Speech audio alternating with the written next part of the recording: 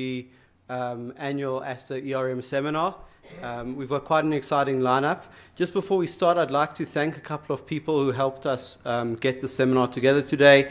Obviously, the wonderful staff at ASSA, Neil, Gail, and Tando. Thanks especially to Tian and to Corneille, who two of our speakers today, who helped fill in when other speakers couldn't make it, and I'm very appreciative to them for helping support this agenda. My thanks to Hilda, who's the secretary of the ERM committee, who also we couldn't have done this without.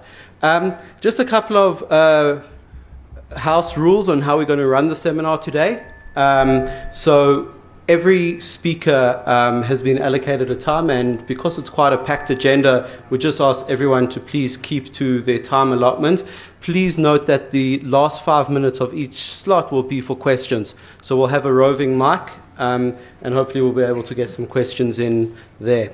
Just looking at the agenda today, we're going to be covering themes from three main categories. We'll be looking at quite a few emerging risk categories. So there's a focus on climate risk, which is very topical within the ERM world right now, with some interesting South African research, as well as a view from the regulator and the regulator's thoughts on climate risk. A focus on insurance, underwriting risk management, and liquidity risk management, and then topics from all the practicing areas of ERM. So we've got Arthur Elsa's presentation on being a SERA in a non-financial institution, looking at combined assurance, ERM for public entities, and a topic from banking. So a very exciting lineup and set of topics, and I hope it will be an enjoyable and useful day for you.